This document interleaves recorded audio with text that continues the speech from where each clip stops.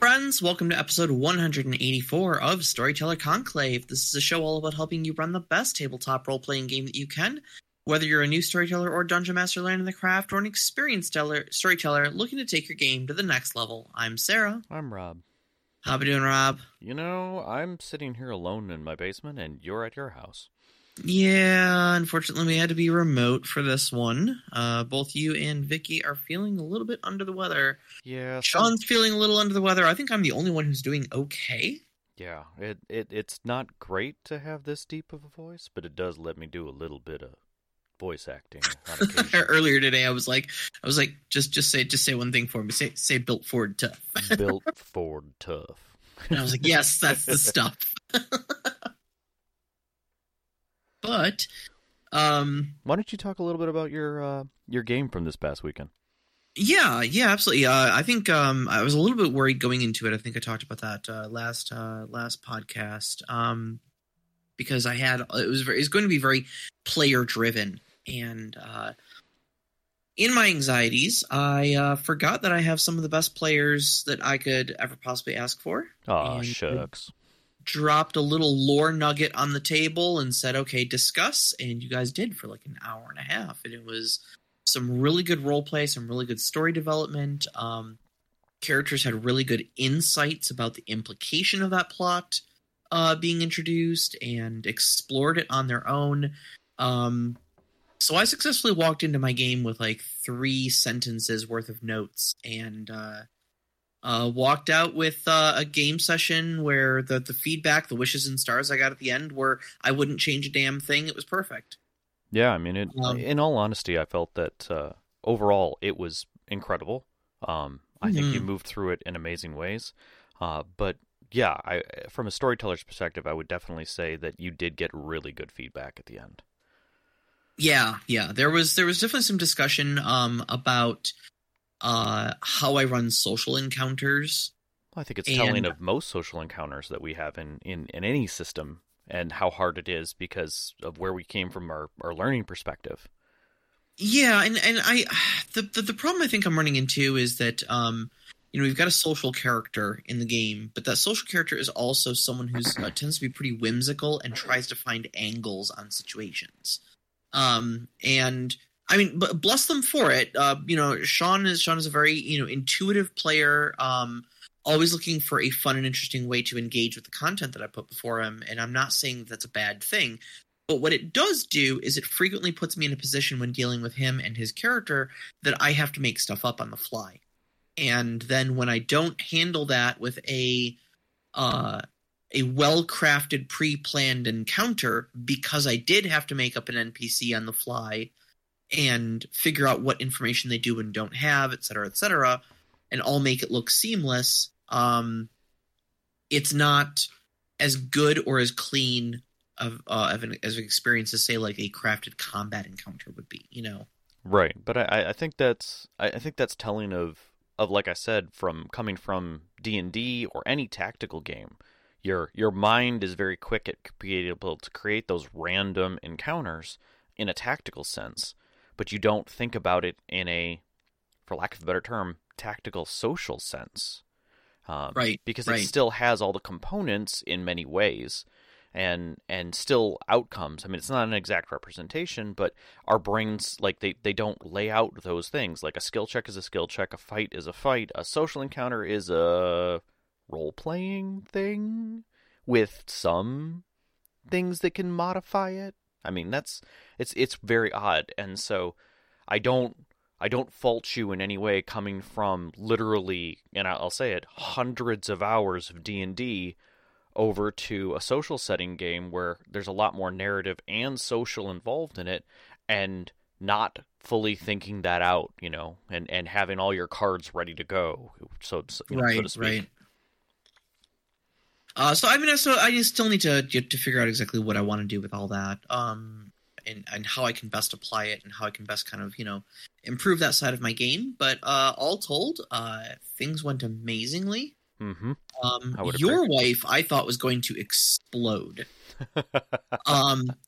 Because we were exploring her character's backstory, and I think I posted a couple of pictures of it up on the Discord. I had painted up a rival gang of Khajiit that were trying to hunt down her and her best friend. Yes. And I had put a week's worth of effort into creating a little terrain set for a tavern. Which I will flat out say looked choice. It did not look like you sped through that in any way. It didn't feel like that it was any less than perfect. And what's interesting was, and I think this is really telling of how you did your model, it's an open floor plan. There's no walls on the outside, just the wall to the kitchen, which I think was a great choice. I think that was an excellent way of handling it. So really the door could be anywhere, and you can reuse the space technically for another tavern with some minor adjustments. If you wanted to make it smaller, section off rooms, do whatever, put fireplaces in other areas, like you could really work with it and use it differently. Yeah, absolutely. You could even add other things onto it. I mean, walls on terrain really just kind of get in the way. I mean, obviously, if there's no more board there, you kind of understand intuitively there's a wall. And all it does is serve to block players' line of sight of what could be behind that wall. So completely unnecessary on the outer side of the of the board. Right. So I'll post more pictures up there, and you're probably going to see them in a mini Monday. If you follow some social media, you'll see it there as well. And I'll also actually see. I know Vicky took some pictures. I'll see if I can get her to post them to the Discord or send them to me, and I'll post them up. And yeah, I've got a few photos myself that I think turned out amazing. I mean, honestly, the getting the right angle is key.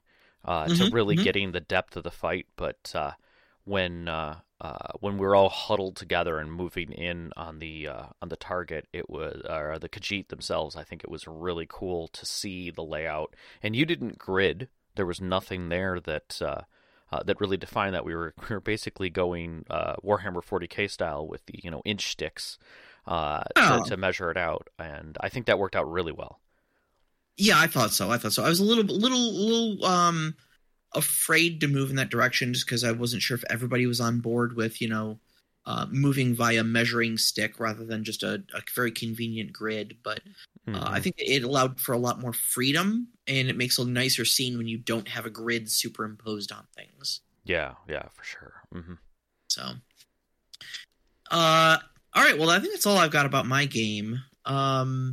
I've still got a couple weeks till mine, and we had to reschedule Mouse Guard, so that's coming up. What, end of the month? Yep. So yeah, it's been it's a weird month. This month and even next month is a little weird because we've got holidays, we've got a lot going on. People are shifting their time schedules. I mean, literally, some of our players who are leaving town now are delayed even because of the hurricane. That's going on. Yeah, so it's not fantastic for everybody these days. But if you're in the Florida area, we're feeling for you. We hope everything literally blows through a lot cleaner than last time, and you guys don't have any problems down there, because you do not need more this season, definitely. Yeah, here. So yeah, so stay safe, stay warm, stay dry. But it is the System Spotlight show this month. It is our second Wednesday of the month. So this System Spotlight in particular has kind of been a long time coming. We both Sarah and I frequent Reddit and other areas of the web, looking at where people are talking about systems.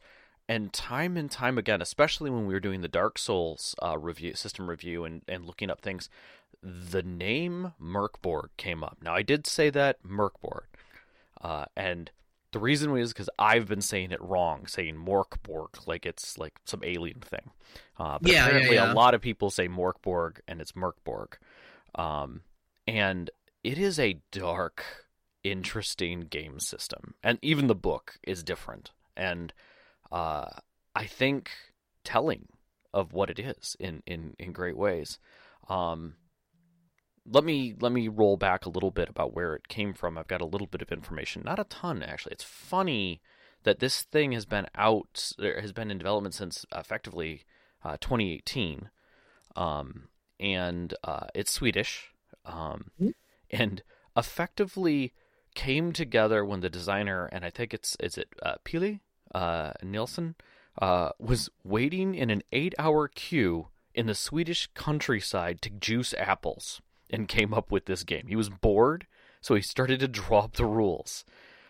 He then collaborated with an artist, I think that's Johan Noor, and they were intending on making this like a little like magazine or a zine, and explain kind of the lore and character classes and stuff, and then eventually kickstarted it, and it swept the 2020 any role-playing awards and won top prize product of the year for 2020, Oh, wow. which is kind of incredible when you think about something that starts out so simple, and yet blows up into this. Now, literally, there are subcultures wrapped around this game, played in different styles. There's huge genres of music that have spun off of this and added to it and then back to the game system itself. It's just unfathomable, honestly. It is like truly how a much cult this game. kicked off. It really, really did. And what's really awesome about it, and I think that it's an attribute to what it is, the literal core rulebook, which has been translated multiple times, is only 96 digital pages. That includes pages of art. I was shocked. Because like I was running real late. I was not feeling well the last couple days. And so it took me a little bit to get to reading the rule book for it. Mm-hmm. And so I pulled up my tablet last night and was basically just like trying to power through the book. And in like a short hour, I had read that thing cover to cover. Well, what's interesting is you say you powered through the book, and I love it took me a little while to get used to the book, straight up, because it is not a normal role-playing book by any means. No, it doesn't follow its any layout, of the rules. Yeah, its layout is very unique. The layout actually reminded me a lot of when we read Arc Doom. Agreed. I agree. In that every single page is formatted and designed, and it's almost like you're reading an art book rather than a book with text in it. Yeah. I mean, it is telling of when it and how it's created, and I will straight up say, any game book that opens with the charts that the DM needs immediately is awesome. Like, I don't have to go hunting for the chart for names or treasures or traps or weather or the loot tables. All that is literally the first 2 pages of the book. Yeah. You just flip it open and there's the crap that you need to run it as a storyteller. Done. In fact, I dare say that I mean the book itself runs very, very slim altogether. Yeah. And really like doesn't have anything unnecessary in it at all. Yeah. Every page has something important. Yeah. I was reading, which was as we get into this more, but I was reading about people who round robin during the session the DM position. Oh, I could see it. When someone dies, they become the storyteller.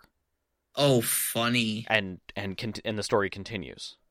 And I was like, that is a neat way. But because like Arc Doom, this game has a finite clock, which is really kind of cool. So I'm wondering, how much Arc Doom either influenced this or was influenced by this, I should say, or not. But the book definitely feels like BORG is, and that is edgy and dark and odd all at the same time. Reading the PDF version of this, and I nearly cut my fingers a couple times because it was so edgy. Yeah. So one of the other things that and we could wax a lot about the book itself, but I kind of want to get into the mechanics. But I want to get one thing that I read, and that was that I saw this quote out there, which was Joseph Norman, who is a lecturer at Brunel University and studies the intersection of metal and weird literature, which is arguably odd at the onset, but when you start thinking about how much those two really do cross, it's kind of impressive.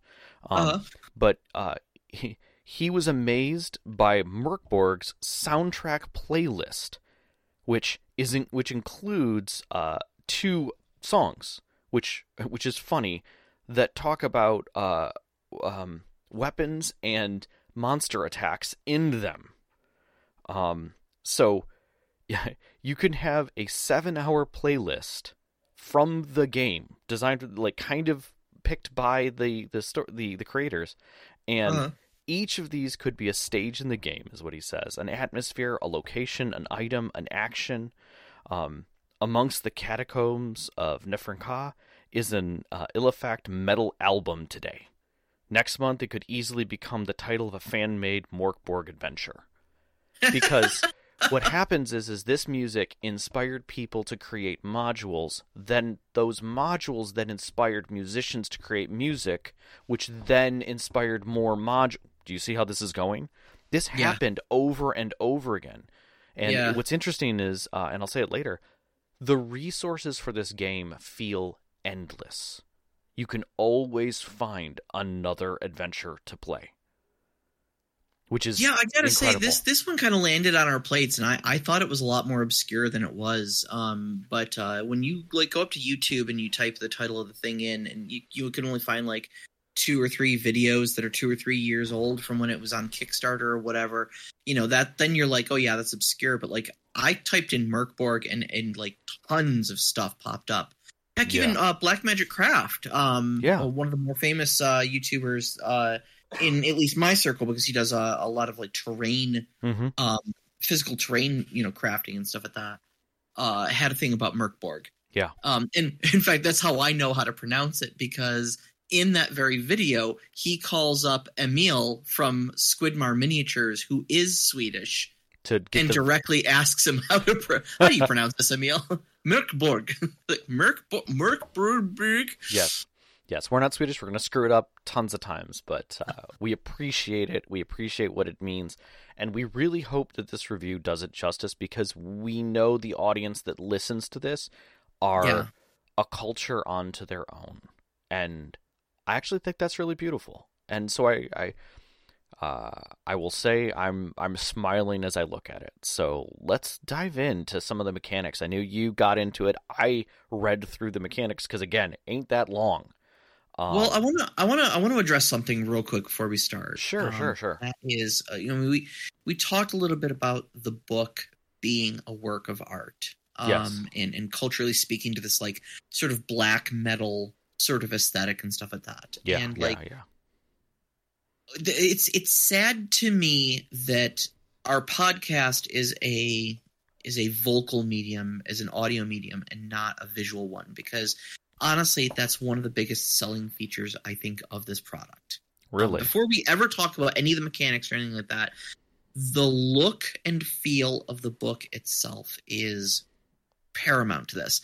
And so I will just do you the favor of saying that Sean and I were glancing it over last night when I was trying to read the book, and although Sean was hopped up on NyQuil, the only way to look at BORG. we kind of agreed before the NyQuil kicked in and he lost consciousness very quickly, that like BORG is a book that feels like you don't go out and buy it. It feels like it is one day hurled through your living room window.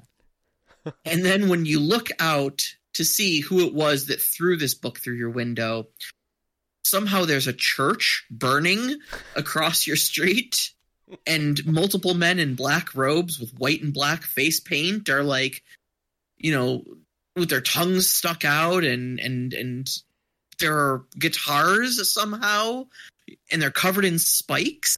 Yeah, I feel all of that. Like, there's a lot of great dark metal out there that have videos associated with them that feel hard and edgy and definitely, I would say, European in flavor by art style and culture. And this book emanates that. Almost every page you go to is 2-color. There's only a few that are art, and the art that's in it is like Renaissance art. It's early Renaissance art, almost medieval in some cases, depicting prophecies and befallment, which is intriguing. For me, as I paged through this, I was like, as I'm paging through, I'm like, was this the inspiration for Dark Souls? 'Cause it should be. Right. I mean, right. It did cross my mind that it did Dark Souls better than the Dark Souls role playing game did it. You know. Yeah, when I like the mixed text, like you said, is very much like Arc Doom, where even in a single paragraph, things are going to be thrown off, but then you find these sections that are just typed in, where the words are just the letters are just jostled a little bit, like it was typed in haste on a typewriter and fit on this page that someone illuminated in a manic way. But everything is clean.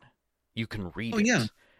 And the words that are important are ridiculously bolded. And it just feels harsh. And then you turn the next page, and it's like someone wrote with a crayon or a chalk on a surface, hard and fast. Mm-hmm. You know, and it's everything. It's got all of the pieces that you expect in something that is dark, edgy, angry, sad, all at the same time. Knox in the Box in the live chat is asking, is it one artist or is it a collection of artists? Unofficially, I think it's a collection of artists. Mm-hmm. It typically is. Officially, it was written by a madman and illustrated by Dark Chaos itself. Yes. I actually think the main art design was the original artist. And then they went from there and continued it. So I think it was just the two that did it. But yeah, it's intended to feel, it's art. Both of the graphic and art design were the Johan was the one who did that. And the only thing that they did was because they had to translate it for English, there were some adjustments, obviously, but the art and feel carried through. Mm-hmm. But yeah, and there's some public domain images that they use in it, which is really kind of cool, like the cathedrals and stuff that are literally black and white in the pages. But it's fantastic. It really is. Yeah, phenomenal. Yes, Johan Noor. Yes, that's correct. All right, let's get into, I guess we'll start with character creation. Yeah. All right, so first off, classes are optional. Can just make a generic character, but there are a couple character classes in there that are very unique, and I didn't know what to make of them. Mm-hmm. So the official classes, should you choose to use them, are Fanged Deserter, which is a warrior-ish thing, but it gives you like a bite attack, like you have fangs. There's Gutterborn Scum, which is rogue adjacent. Yes. The Esoteric Hermit, which felt a little like mixed spellcaster-ish. It's kind of there's some bard ability, there's some druid abilities, there's some other abilities kind of mixed in there, but it seemed mystical in nature. There's the Wretched Noble. Yeah. Which is kind of I maybe like a roguish, bardish sort of thing. There's the Heretical Priest, which is pretty much the cleric. Mm-hmm. And then there's the Occult Herb Master, which is like an evil druid. Yes. And again, all of them very rich in flavor. They've got some kind of unique abilities and such like that that you randomly roll for when you create your characters. Character creation is very, very simple. Mm-hmm. It's a 5-step process. 1, you randomize your starting equipment. And this is the very first page. They say, okay, choose your... It's just like 3 random items you get. Mm-hmm. Your character is not going to have a full kit of, 50 feet of rope and a backpack and pitons or pitons or however you pronounce that. A 10-foot pole, etc. No, it's just going to be like you've got a jar with 3 human teeth in it, Yeah. a rusty short sword, and a burlap sack. And that's it. Yeah. That's your starting equipment. Then you randomize your weapon and armor. I cannot begin to tell you how cool the weapons chart is because it is this like Renaissance style picture of like when you see like the sword form books where there's that body, the drawing of the body, and it's pierced in multiple ways by multiple different weapons. Mm-hmm. But all the different weapons are labeled. And Yep. it's like, if you roll a 13, it's this weapon right here. This is a dagger. Mm-hmm.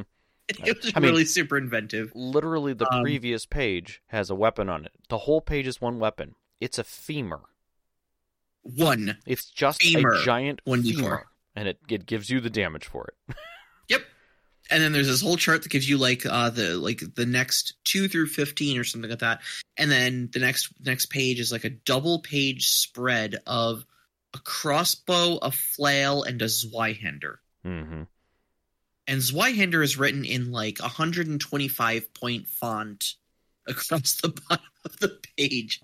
It's wild. So if you get your equipment, your weapons, your armor, roll your abilities.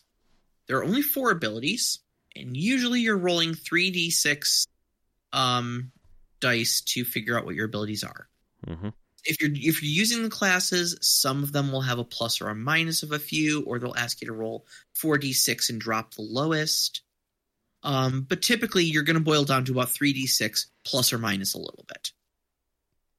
Now, worth noting, those aren't your ability scores. Those just translate into a -3 to +3 on a chart, with the space of 9 to 12 being a 0 modifier, it's average. And I love this because I've been asking since 3rd edition why Dungeons & Dragons hasn't done this exact same thing. Yeah, like we don't need numbers anymore. You never use the ability scores. You only ever use the modifiers. Mm-hmm. And so MÖRK BORG does the exact same thing where it's just like, yeah, roll your dice, but you're only going to use it to get your modifier. Yeah. And then you roll your hit points. You're not getting a lot of them. That's for damn sure. Yeah. It's your toughness attribute plus D8 to a minimum of 1.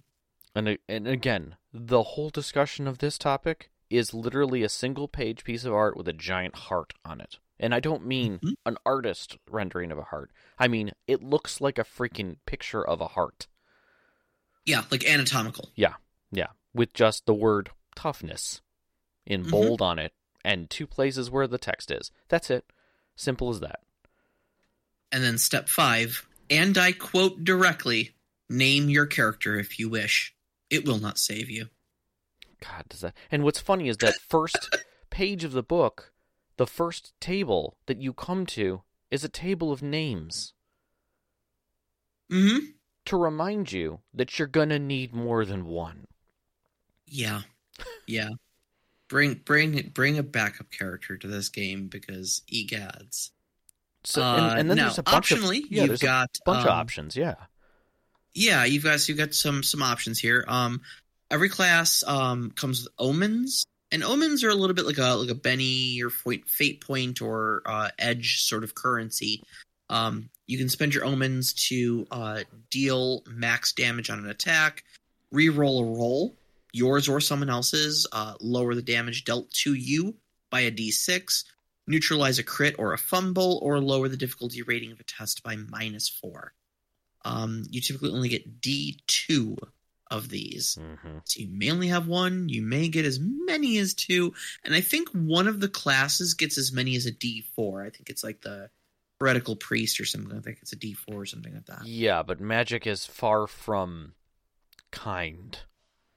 No, it's really not. It's really not. But we will definitely get to magic when we get to the mechanics section. Yeah, advancement is a whole nother thing. That is the idea of getting better, and it's whenever the storyteller feels like that you should advance, which it feels like a milestone or a proper rest or some kind of level of achievement. your hit points, you roll 6d10, and if it's greater than your current max, you get a d6 worth of hit points. Yeah, otherwise it you feels don't. a little convoluted to do it that way, but it kind of gives you the option to like. It's weird that when you get an advancement, you're not guaranteed Yeah. hit points when you level up. Well, and that's the thing, is it's greater than your current max. Yeah. So even if you have less than 6 hit points, you're guaranteed to get an increase. That's kind of nice. Along with your advancement, you get to scavenge. It's just basically free items. And you're going to roll on a small chart. Some of it's nothing. Sometimes you get a little bit of silver. Sometimes you will get an unclean scroll. And sometimes you will get a sacred scroll, which is basically like a harmful magic, beneficial magic sort of thing. Unclean scrolls are typically offensive, and sacred scrolls are typically beneficial. That does not mean that they don't have a detriment. No. Either of them. Because with all magic, all scrolls, which is magic, there are harmful moments that are right there waiting for you. Lest we forget which game we're playing. Yeah. Never forget that everything in this game will kill you at some point. Now, here's the funny part. Is very much like how your hit point advancement is not guaranteed to happen, and you're also not guaranteed to get a scavenging thing. You're also not guaranteed to get stat increases. Nope. Abilities from basically, what you'll do is you'll take each one of your 4 abilities, and there are only 4 abilities in this game. You will roll a d6 versus each one of those. And if it is equal to or greater than the ability, you get to increase it by 1 to a maximum of +6. If the result is below your ability, decrease it by 1.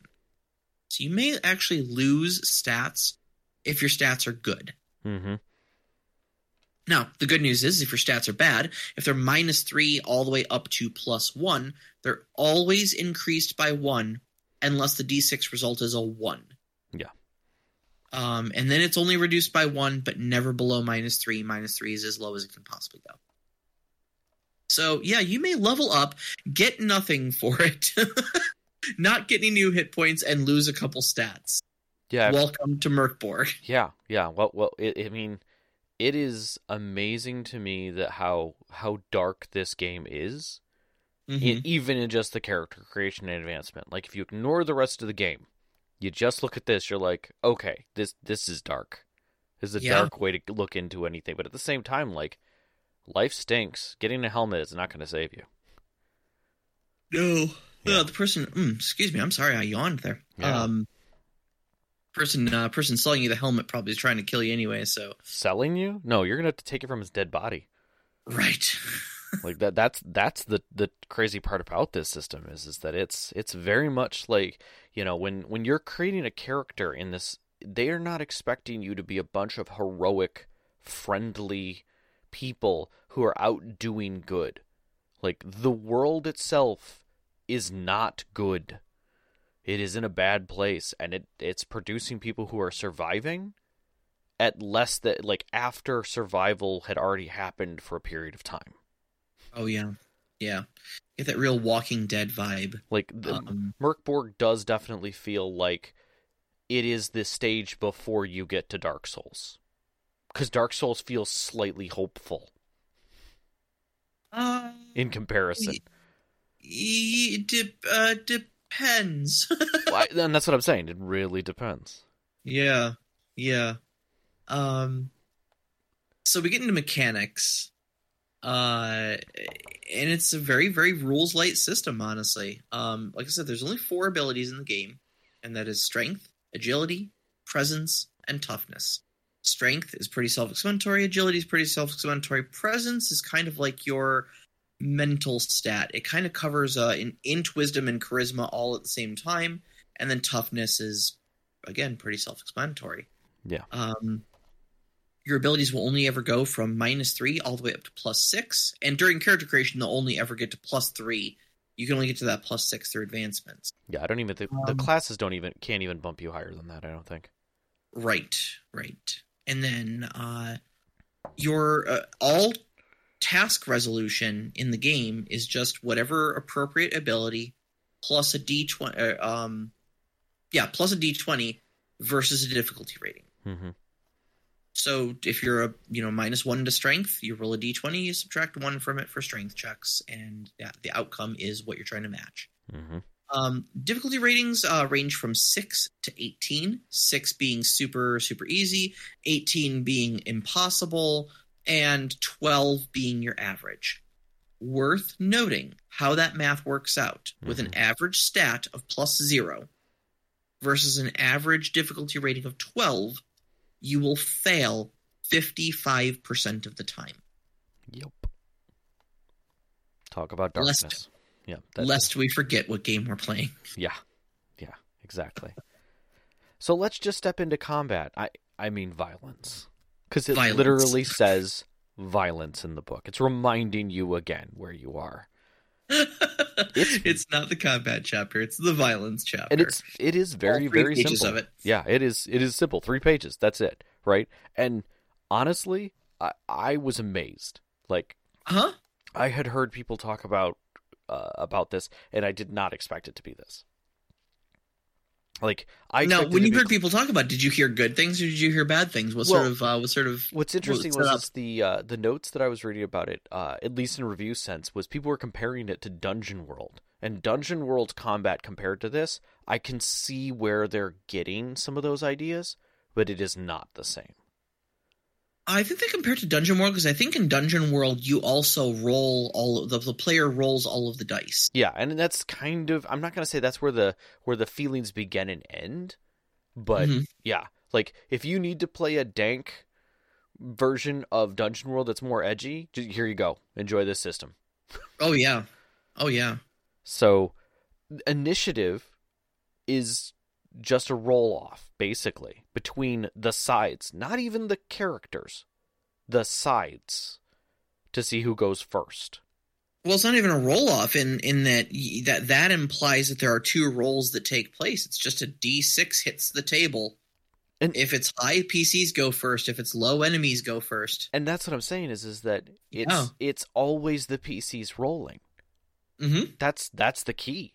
Like, that's the part that we were just saying is, so it's, I mean, if you then have order, but even I've, when I was listening to someone discuss it, like, the whole idea of using D6 and agility to determine the individual order doesn't happen. Like, in most games, they're like, whether or not the person goes first is a matter of like, dude, get in there. Yeah. Like, it's role played at that point, which I think is way better. I think that's true, Sure. And then all your mechanics, like I said, the PCs are doing all the rolling here. So if you're going to make a melee sort of attack, it's a strength check, difficulty rating 12. Mm-hmm. You're going to do some sort of a ranged attack, it is a presence check, difficulty rating 12. If someone is attacking you, you will need to make a defense check, which is an agility check, difficulty rating 12. And if it somewhere in here you're going to try to use one of your powers, which are the magic spells given to you by those scrolls that we mentioned earlier, that is a presence check, difficulty rating 12. Mm-hmm. And that's it. That's all the combat mechanics y'all need to know. Yeah. So armor is going to reduce the damage by a certain die type. So like lighter armor will only reduce it by like a D2. I think your heavier armor goes up to as much as a D6. Mm-hmm. But your heavier armor is also going to increase your difficulty for agility checks. So it makes it easier to be hit, but you may withstand hits more effectively. Right. The game does acknowledge both crits and fumbles on 20s and 1s respectively. You can crit both an attack and a defense. Or you can crit and fumble both attack and defense. If you fumble a defense, that's essentially how your enemy crits you. Mm-hmm.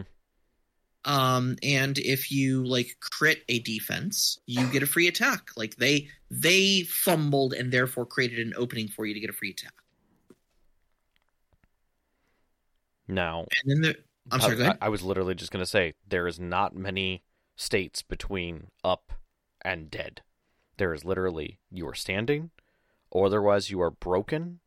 You roll a d4 on a chart, and you could be unconscious, you could be dead, you might be bleeding out, or you're dead. That's it. Like, you lost your you lost your toughness. That's it. 2 choices. Well, and it is a narrow margin there, because to become broken, you have to fall to exactly 0. Right. So if you fall to -1 hit points, it just kills you outright. Yep. And there's a lot of things that can do that. Speaking of which, let's talk about some powers. Yeah. The powers are kind of cool, actually. I like how the system handles magic in a very rules light way. That's very fitting with the setting and such like that. So as I mentioned earlier, there's 2 types of scrolls. Now you must have a scroll for your powers. This is how you get them. So think of it a bit like a wizard's spell book, but less fancy, more bespoke. You have unclean scrolls, which are mostly offensive, attack, harmful sort of magics. And then you've got sacred scrolls, which are mostly defensive, supportive, beneficial effects. Mm-hmm. At the beginning of any day, you roll presence and add a d4. Or sorry, no. It's d4 plus your presence. At the beginning of a day to figure out how many total uses you get. Right. So if you have a presence of like -1, you may not actually, and you roll a 1 on that D4, you might actually just end up with no casts that day. Which is crazy. Which is crazy. But again, if you have a high presence and you roll a D4, you might have up to like 7 or 8, you know? Either way, you're not going to be slinging spells around like you do in D&D. No, but they are very dangerous. They're extraordinarily dangerous because all of the numbers in this game are so low. And so when something says it does like a D4 or D6 or D10 damage, it's like devastating, you know? Mm-hmm. When you want to cast one, it's like I said earlier, it's a presence check, difficulty class 12. If you roll a success, your power works as intended. Congratulations. If you fail, and that's not even critical fail. Like, we're not even talking about rolling a 1 here. We're talking about rolling an 11. Mm-hmm. If you fail, you lose 2 hit points and you're dizzy for the next hour. And while you're dizzy, and I don't know what this is supposed to mean, but, and I quote, powers will always fail in the worst possible way. And they are bad. They are really, really bad failures. There's a whole chart in there of arcane catastrophes. Yeah. On page 44. And it's interesting the way that table is formatted, because there's 2 color texts in that table. Mm-hmm. Sorry about that. My cat was just about to crawl across my keyboard. And the black text is essentially what you read to the players. That's what they're going to know. The magenta text that goes along with it is stuff that the player isn't going to know. Mm-hmm. And so it will be, one of them is literally, you're fine. It's fine. That's what you read to the player. What they don't know is essentially they've got a like fatal STD that will be passed on to anyone they're intimate with, that will like slowly kill them and raise them as zombies that will come back and hunt them down. Yeah. Is just one of the bad things that can happen. And I will say this. One of them, like, I don't know, isn't the worst, and that is you and a random nearby creature pass out. That's what you tell the player. When you wake up, your souls have switched. Welcome to your new flesh. Yep. Just body swaps you. Doesn't say how long it lasts, doesn't say how you undo it. It just says, welcome to your new flesh, and you move on. That's okay. You probably weren't going to live that long anyways. No, you were not. And again, lest we forget what game we're playing, the names for these things are bad ass. Lest we forget. There is no lightning bolt spell here. Instead, we get 9 violet signs unknot the storm. We have no fireball spell. We have palms open the southern gate. Let us not forget that they literally just have death. That's it. Death. I figured that's one actually, like it fits. It says does what it says on the tin. Well, not only that, it's all creatures within 30 feet lose a total of 4d10 hit points. Yeah. Ouch. Yeah. Ouch. And now it doesn't say enemy creatures, mind you. No, it says creatures. Creatures. Yeah. Yep. I don't know that it even excludes you. Huh. Anyway. Yeah. Food for thought. And then, like in the sacred scrolls, you've like there's no cure wounds, no sir. We have grace of a dead saint. Mm-hmm. Mm-hmm. There's no raised dead. It is now unmet fate, and it's just brilliant. I just love how those feel. Yeah. You know. Yeah. I mean, all of them are song lyrics or album titles waiting to happen, and probably already have happened. Yes, absolutely. Absolutely. So tell us a little bit about running a game. So I would love to go into the details of this dying world that they paint for you in the opening of the book. Because besides, once you get past the initial charge, the whole first section of the book does not do what any normal book does. It doesn't talk to you about the creators. It doesn't talk to you about that this is a role-playing game. It doesn't talk to you about the things you're going to need. No, it goes directly into the lore because it was written by someone who was involved.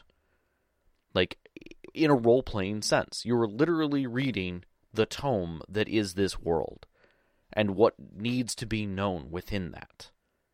So it puts you right where you need to be in this crazed world where a two-headed serpent is in control of the faith and speaking, and spoke words of prophecy, but then was forgotten and wasn't uncovered until much later when followers rebirthed these things and found that each one of these prophecies were the truth that had unfolded. So now they read the prophecies even tighter, knowing what is to come. Mm-hmm. And that becomes the singular point of this game. So that when you start a campaign, you roll somewhere between a D100 and a D2 to dictate how long you want the game to run. So much like other games that have a doom clock associated with them, you're setting the timer. So each dawn, if this world actually had a sun, the storyteller rolls upon the decided die, whatever it may be. If it is a 1 that is rolled, they will then roll a 2d6 and affect a misery needs to be read, which is one of the psalms in the book. So there's 36 miseries that you could find within this set. Okay. And the whole point of this is you're reading one of these miseries every time. After 7 miseries, that's it. The final seal is broken. The 7th mystery is always 7-7. And it is the 7th misery will always be 7-7, and the world dies. Because the 7th seal is broken for the 7th and final time. And at that point, the book literally says, the game and your lives end here. Burn the book. And that's on page 16. Yeah. Yeah. Having this thrown through a window at you makes sense. Yeah. I mean, and first off, I have a couple things to add to that. Like, the miseries are prophecy. Okay. Yeah. And they're written a bit cryptically, so it leaves it very much up to the GM to interpret how you want to make that misery a reality. Think plagues from the Bible, though. Yeah, I think that's a proper way of looking at it. I was watching a bit of a Let's Play, and one of the miseries turned all of the water to tar. And so, in one room of this dungeon they were going through, it described that there was a river that went through there. Mm-hmm. Well, now it was this inky black tar that just sludged its way across the floor instead. Yeah, I mean it's and so these things go in, and you get these like biblical plagues visited upon the world, and then when you get to your seventh one, like you said, the world finally dies. Yeah, the game and your lives end here. And the page for these is written like it was pulled right out of a biblical book. Yeah. Like Psalm 2, line 3, and from the spear a frost, born from Bergen crypt, and covering all. That's it. That's what happens. You roll you roll 2, 3 on those dice, 1 dice 2, 1 die 3. That's what you read. That's what happens. The storyteller says that a frost is born that day and covers everything. So now the world's cold and frozen. Mm-hmm. The next day that changes something, maybe it's 5-4. In one night, all of those not yet for 7 years and 7 days shall pass, born and unborn, and dawn shall give them life as eaters of men. Oh, delightful. Yeah, so, now everybody is literally crazy. Yeah, the world's filled with crazy cannibals. Awesome. Yeah, and they're all like this. They're all crazy like this. All right, so we're talking a little bit about resources. You've I said I didn't find it difficult to find resources for this game at all. At least just looking on YouTube, which is really the only place I looked. There's a lot of stuff that's up there. You mentioned they've got a pretty robust Discord. There's music playlists. Yeah. So, the big one that I saw was almost every single musical playback system, whether it's Spotify, YouTube Music, or even iTunes, has playlists for MÖRK. Tons of them.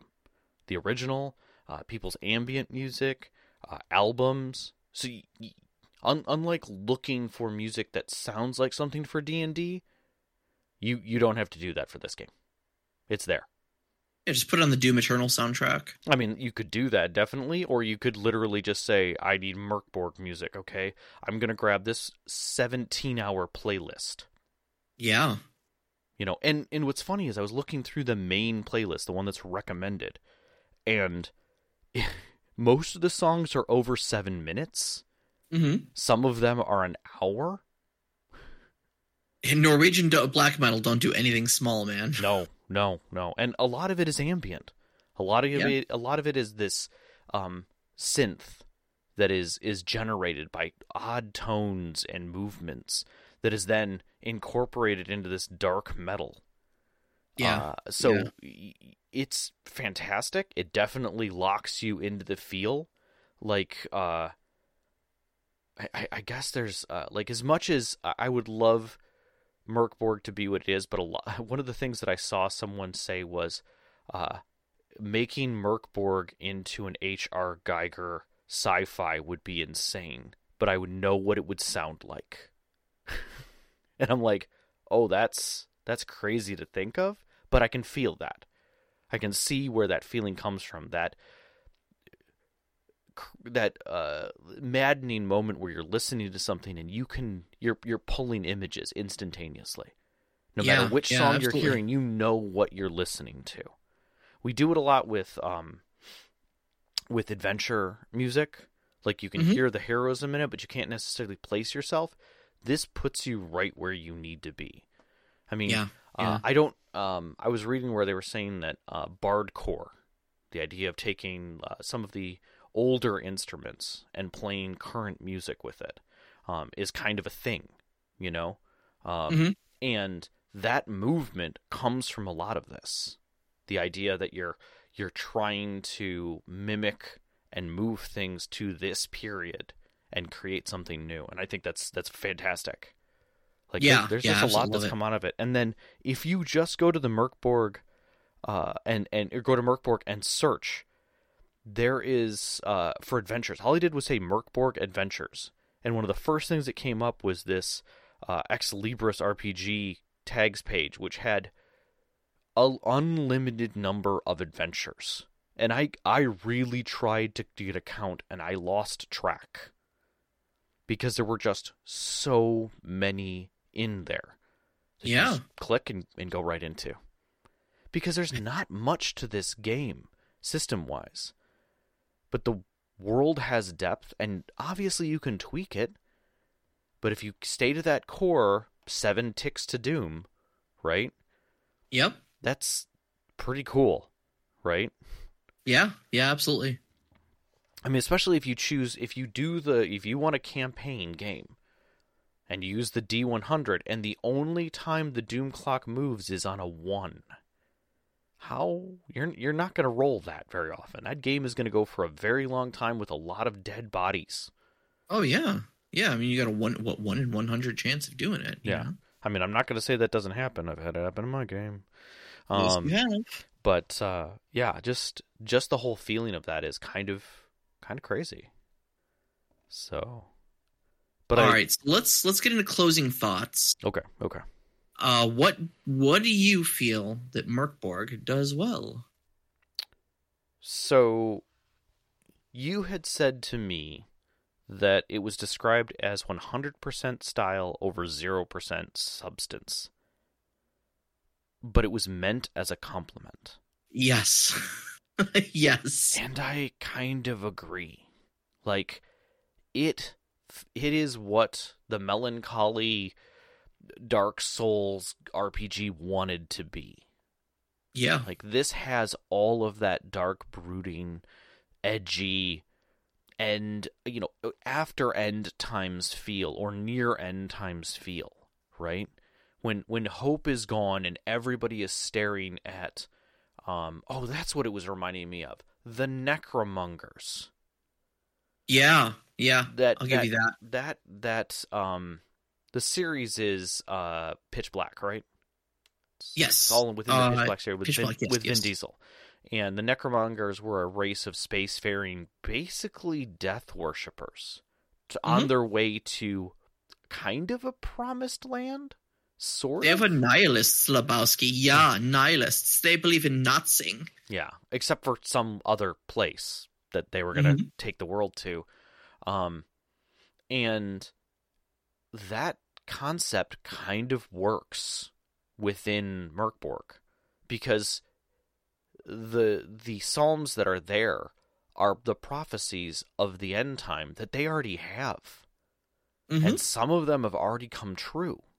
So they know the rest. I mean, I'd say some of them. Any of the psalms that they have read have come true thus far. So they're just waiting for the rest of the boxes to tick. Yeah. Before the end. Those prophecies have been up to 100% accuracy. Ergo, the rest of them you can pretty much guarantee are going to come to pass. And the seventh psalm is always the end of the world. Yeah. So guess what, buddies? And that's what I think I really love about this. It's like, we keep comparing it to the Dark Souls RPG, and I think, the difference in tone for me is that the Dark Souls RPG said, hey, we're going to make a role-playing game that mimics a video game, and that video game is about a dead world. Right. Whereas BORG just rolls right into it and just goes, world's ending, boys, let's play a game. And you start there, For me, when I was reading this, I kept hearing Wayne June's voice in my head, as the narrator / ancestor for Darkest Dungeon. Ah, that game. Okay. And like any of these dark prophecies, I could just hear in his voice, just the same person who's like, remind yourself that overconfidence is a slow and insidious killer. That is fantastic. That sort of stuff. That is fantastic. I can see that. It is definitely rules light, and it does not play away from that at all. In fact, I think at times when you think you're going to turn a page to see another rule on something, the answer is no, that was it. It was those 2 sentences. Have a nice day, move on. Yeah. You know? Yep. At the same time, that opens the book up to be very artistic. Yes. And you pour over the book in an odd kind of gleeful way, searching and yet not searching for what you're looking for in the book. You don't so much read it as you experience it. Yeah, and I agree. That's why doing it in a podcast does not do it justice, but it definitely denotes the tone of how we're talking about it. Yep. And I mean, before all that, it makes it a very quick read. I'm a very slow reader. I went through the entire book in one evening, so it's very easy to pick up and to absorb all the salient information and that you can't absorb. It's not a very dense book, so it's not difficult to find it if you need to look up a chart or something like that. See, and I will say that's where I start my reading on what it doesn't do well. Okay. I feel that the rules are so light that you could glance over things, and I did. Like it was one of those things where you literally have to read the book. You have to go cover to cover to be able to absorb the whole thing, and at the same time know what you're looking for. So I think in that sense, unlike D&D or something like that, where like, hey, you have a bunch of people all over to play it, here's the book, you'll need this. No, that doesn't help the players. You'd be better off handing them just the pages they needed from it, if that was even a thing. Not that not that session 0 won't be the beginning and end of character creation. Hand him an index card with the salient rules on it, and that's it. You know. Yeah, and it's not that the rules aren't. It's not that I don't like the rules light. It's that in the rules light, you're expecting more at times, and that is your downfall. That the book doesn't explicitly say it, but I think if you do go cover to cover on it, you will recognize that there is nothing hidden in this book. There are no mysteries. There's nothing you're going to find 26 pages later and go, that's what they meant. That does not... Oh, that rule cross-references this other rule. Yeah, I didn't see that there. Yeah. That is not happening in this book. Yep. And where things aren't defined, they're not defined specifically so that the storyteller can do something creative with them. Which I think is the other piece. There is no GM section. There is no storyteller. Now, I will say, there is no GM section. There is no neoclassical GM section, meaning there isn't this is how you run the game, this is the points. No. It is kind of just buried in there on how the time and things move through, so you do have to look for that. There's nothing that's going to give you explicit, like, here's how you run the game, here's how the days pass, here's how monsters come out. I will say, there is a section that is an adventure, kind of in the end of it, that I'm not going to say lays it out for you, but after reading the book, it does. It gives you what you need. Yeah, sure. But there is... It's easy enough after getting to that point in the book to understand how you would apply the principles in the book to run that adventure. Right, but if you're just skimming this book, you will be confused. You will look at it and be like, "This isn't a normal a normal game system. I'm uncomfortable." And honestly, if you skim through this book, you should be uncomfortable. It is meant to make you uncomfortable from a standard game system in any way. Agreed. And I think that kind of ties into the last real point here, is that the game is meant to be played uncomfortably. It is not meant to be played in a heroic sense, necessarily.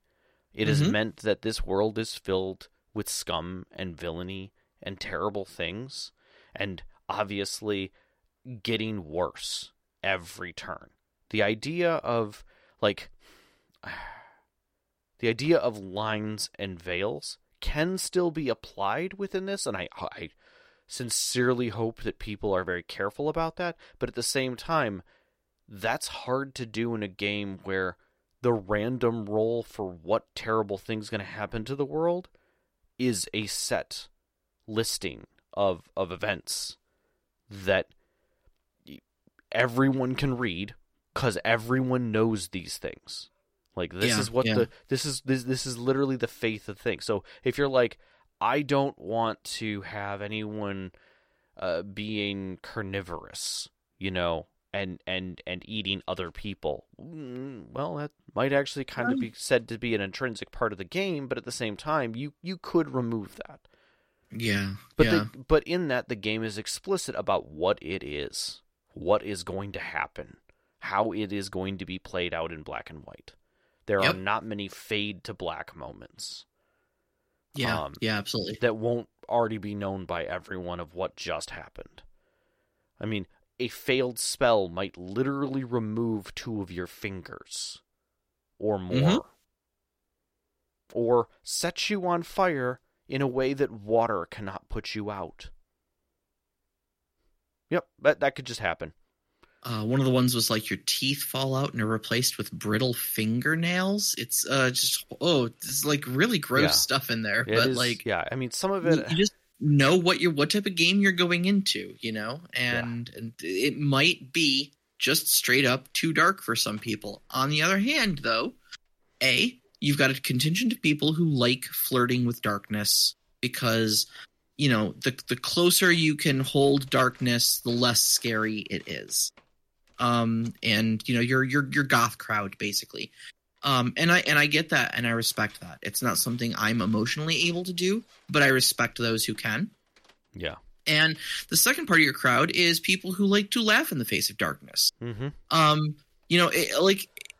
can have all these horrible things happening, and it's ridiculous in the same way of like people who love to shotgun Friday the 13th movies and watch people get slashed to ribbons, or even like the Hellraiser movies. Yeah, because it's just great fun, because it's so over the top, it's so ridiculous that people would be dying in such flagrant and grotesque ways that it goes beyond the uncanny valley. It goes beyond that sort of sense of reality where you identify with it and you're disturbed by it, and all the way into now it's just ridiculous and we're going to laugh at it. Right. And I've definitely saw that in some of the ways that people have played this, that they play it for the absurd. And they lean in the absurd, while others play it stoically, almost like a knight's honor kind of a thing, where they treat the character and the darkness with reverence and a passion for roleplay, because it is narrowed roleplay. It is meant to discover and analyze and review those darker shades in a safe environment. And I think that's telling of where it came from. And there's a word that I don't want to use, unfortunately, because I think it upsets some people to think about it this way, but there's a history of roleplay in a different sense in Europe. We identify that. You can easily identify that with anyone who discusses Nordic LARP. Is that the United States and our methodologies for roleplay are practically unguided and very, very young in the years that we've done it. Even though we've been gaming for 30 years, we haven't really dived into what is going on when you sit down at a table. And we've avoided that. We've avoided talking about that as a topic of therapy, as a topic of, and I'm not saying us within this podcast, we did, or as a topic of understanding, but as a societal topic, we avoid the idea that role-playing might actually be something needed for society, for friendship, for companionship, for relationships. We treat it with no reverence. We treat it with comedy and or taboo. And this kind of speaks to the fact that these people have developed and given a dark world to play in, and to a specific defined trope that's easy to identify, but at the same time gives you an uncomfortable sense so that you can explore that and explore what goes on with that and step away from it when you're done. Your character's over. The world is done. Burn the book. Move on.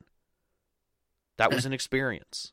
No different than eating spicy food and regretting it the next day. You've learned something. You've grown as a person. Right?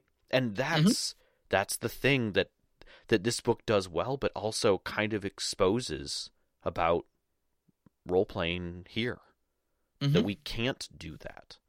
We still treat it like we're just a bunch of kids playing make-believe and hurting each other's feelings. So... And I'm stepping down from my soapbox. So, alrighty. Well, you want to get into some questions? Yes. I think get some of these we've answered. On a completely different soapbox. Totally different soapbox now. So, all right. So, Nevim asks, rules-wise, how does it stand against other OSR games? Old school Renaissance games. Is it more accessible? Is it clearer? Is it more innovative? I would say that in many ways it's clearer, but different. I think from the ones that I've looked at. Just recently, because I did want to explore a few others kind of to get a feeling for where this sits in the field. Many of them are very simplified. Many of them have a ridiculous, and I say simplified meaning that it's just mechanics. Here, we're not here to talk about the world. We're here to talk about the mechanics. Because you know what world you're playing in. Whether you're dueling. And you're all just duelists. That's the world. Great. Like that's the focus of this game, or other ones that are much closer to classic dungeon crawls. Those are again simplified rules to focus you in on what you're doing, on the mechanics of what you're doing, and allow you to explore your characters in a totally different way. And I think this does. I don't necessarily feel that it's more accessible because of how it's written, but I know that there are other guides outside of the main core book that kind of explore and express the mechanics and how it's meant to be played better than the core rule book. But the core rule book is necessary to get the feeling. So I think it's innovative. I really do think it is. Yeah, I'll back your play on that one. I don't really feel qualified to answer this question, simply because I don't like OSR games in a lot of ways.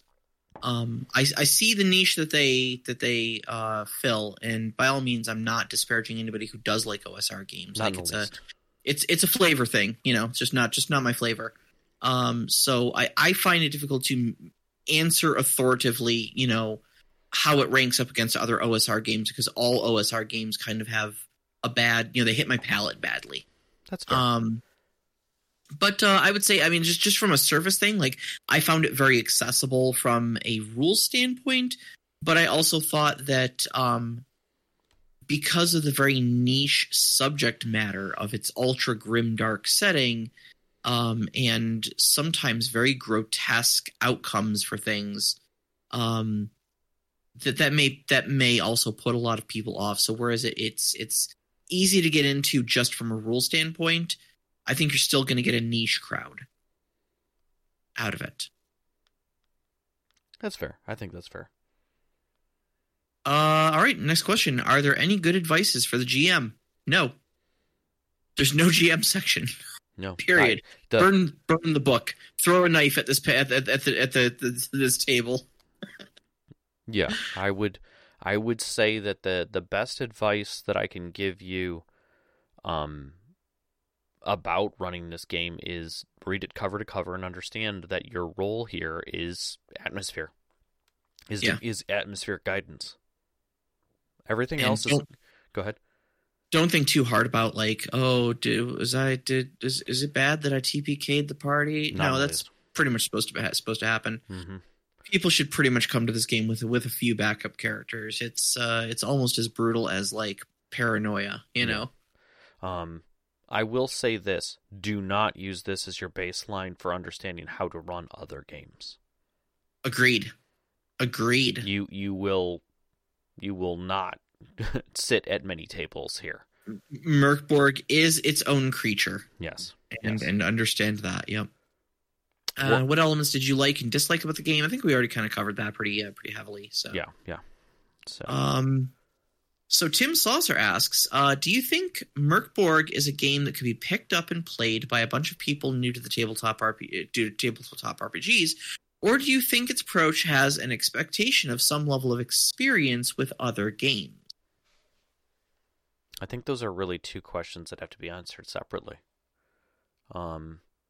Because my first feeling on this is that it could be easily picked up and played.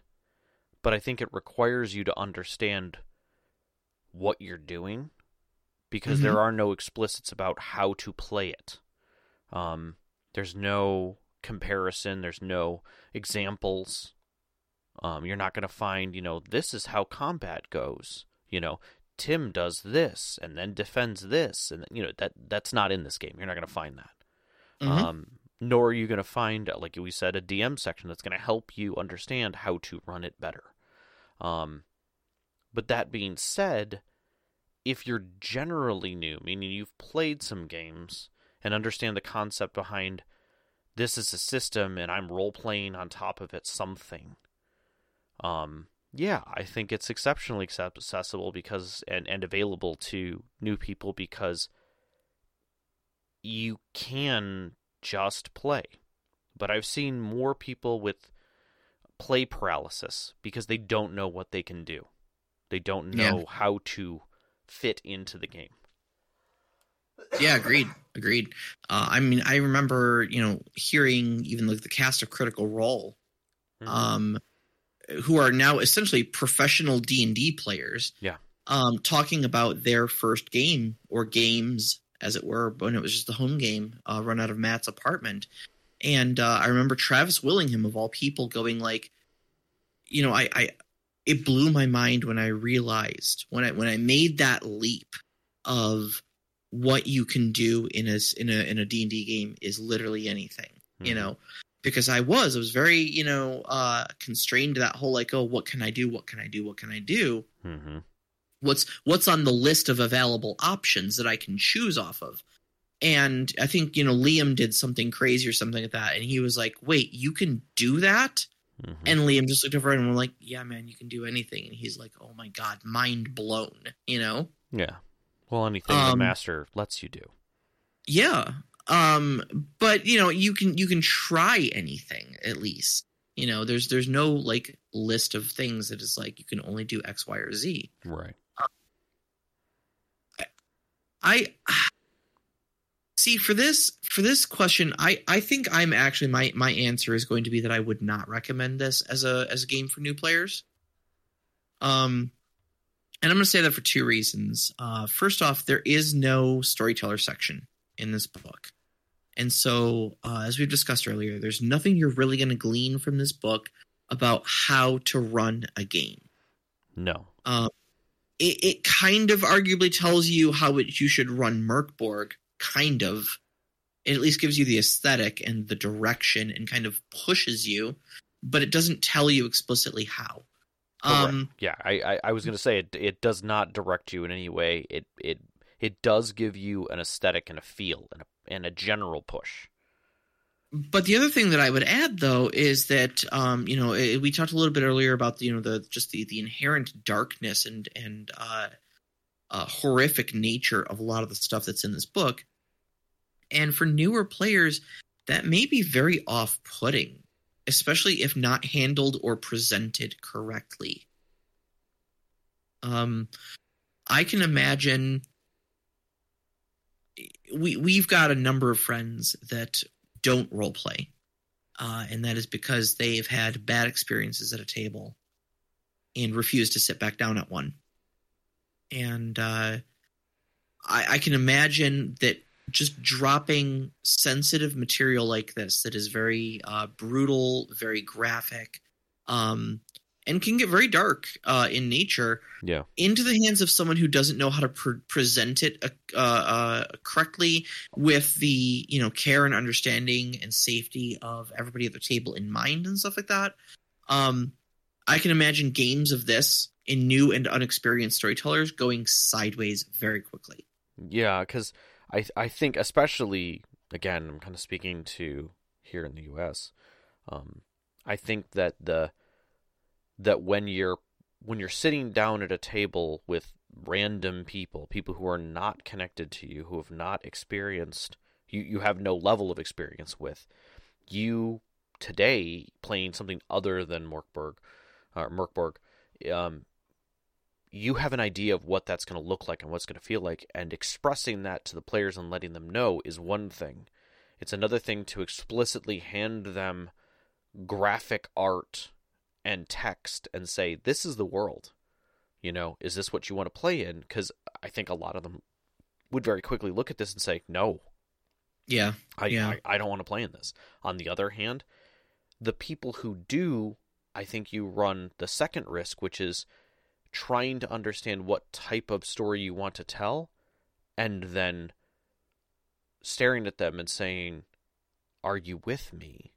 Or, because the idea of one of your players being a cutthroat who's willing to kill the other characters, another one being a straight up thief, another one being, all fit within the theme and feel of the world as it's portrayed. Yeah. And yet that makes it very challenging to do a story unless everybody's on board for the story and not for themselves. Yeah. Yeah, absolutely. And that's what we see on r/RPG as problems with systems that are clearly heroic, that are designed in a way that you are in a group that works together, and yet these people still want to tell independent, dark stories where they're something outside of the group, and they don't want to connect with the other players, or are waiting for them to join their dark crusade, or whatever. And then you combine that with, the horror stories you hear about, like, this player got really super triggered because I was, like, super graphic and described this horrific thing that touched on some real-life trauma they had, and I just don't know what their problem was. I told them in session 0 it was going to be dark and gritty. That should have covered it. Yeah, exactly. That should totally cover it. Yeah. So, and just the irresponsibility with which those situations are handled by a lot of people. So, yeah, and I think that would just be exacerbated in this. So again, I think the second part of it is, yes, it's expecting this to be an experienced group. It's expecting this to be an experienced group with each other and the storyteller, so that you are all on this journey together and understand that the journey begins and ends with this story. And that's it. Like, yep. You are in it, and that's it, and then it's over. Yep. All right, you want to wrap it up here? Well, I want to talk about next week's topic because it's obviously, I'm just saying is that the discussion on BORG. Yeah, I think I'm not going to say we belabored it, but I hope we gave it the justice it deserves, and I think so. That it feels so. I think so, and I'm sure we piqued at least a few people's interest. So yeah. So next week, we kind of have a change. Like, we had an idea for what we were going to be doing next week, and then our marketing person did a little digging and found something, and then we kind of went back and forth, and we have an interview next week. We're going to be talking a little bit about world building, and creating homebrew worlds for your players. Like, everybody, that's kind of the big thing everybody wants to do, make their own world and such. And that leaves a lot of questions of, like, where do you start? Where do you stop? How much is too much? How much is not enough? What do you put in there? What sort of things do you focus your energy on so you're efficient about it? It's a very overwhelming subject. And so we have David Somerville, who created a setting for D&D 5th edition called Plangea. It was successfully kickstarted, successfully published, and such like that. And so we are going to have someone who is a professional in the industry on with us and discussing that very topic. Yeah, and kind of take you guys through the steps of not only in a generic sense of how to create worlds and such that, but what steps he took specifically for Plangea and got it out there into the world. Yeah, we were really excited to have a pre-chat with him, and it was a lot of fun. And he's very excited to come on and have the discussion. We could probably sit for a couple hours just going over different things with David, but we won't, I assure you. Yeah, but we'll try and keep it on topic. We've got our questions down, and I think that we'll do pretty well to do so. But I know I'm excited for next week. I think it'll be a lot of fun, and we really hope you guys will enjoy it too. So yeah, absolutely. Yeah, we get to chat with Dave. Dave is a great guy. So give me about 10 seconds here, and I'll kick up the music for you. Alrighty. Well, I want to thank everybody for sticking with us. I know this episode went just a little bit long here.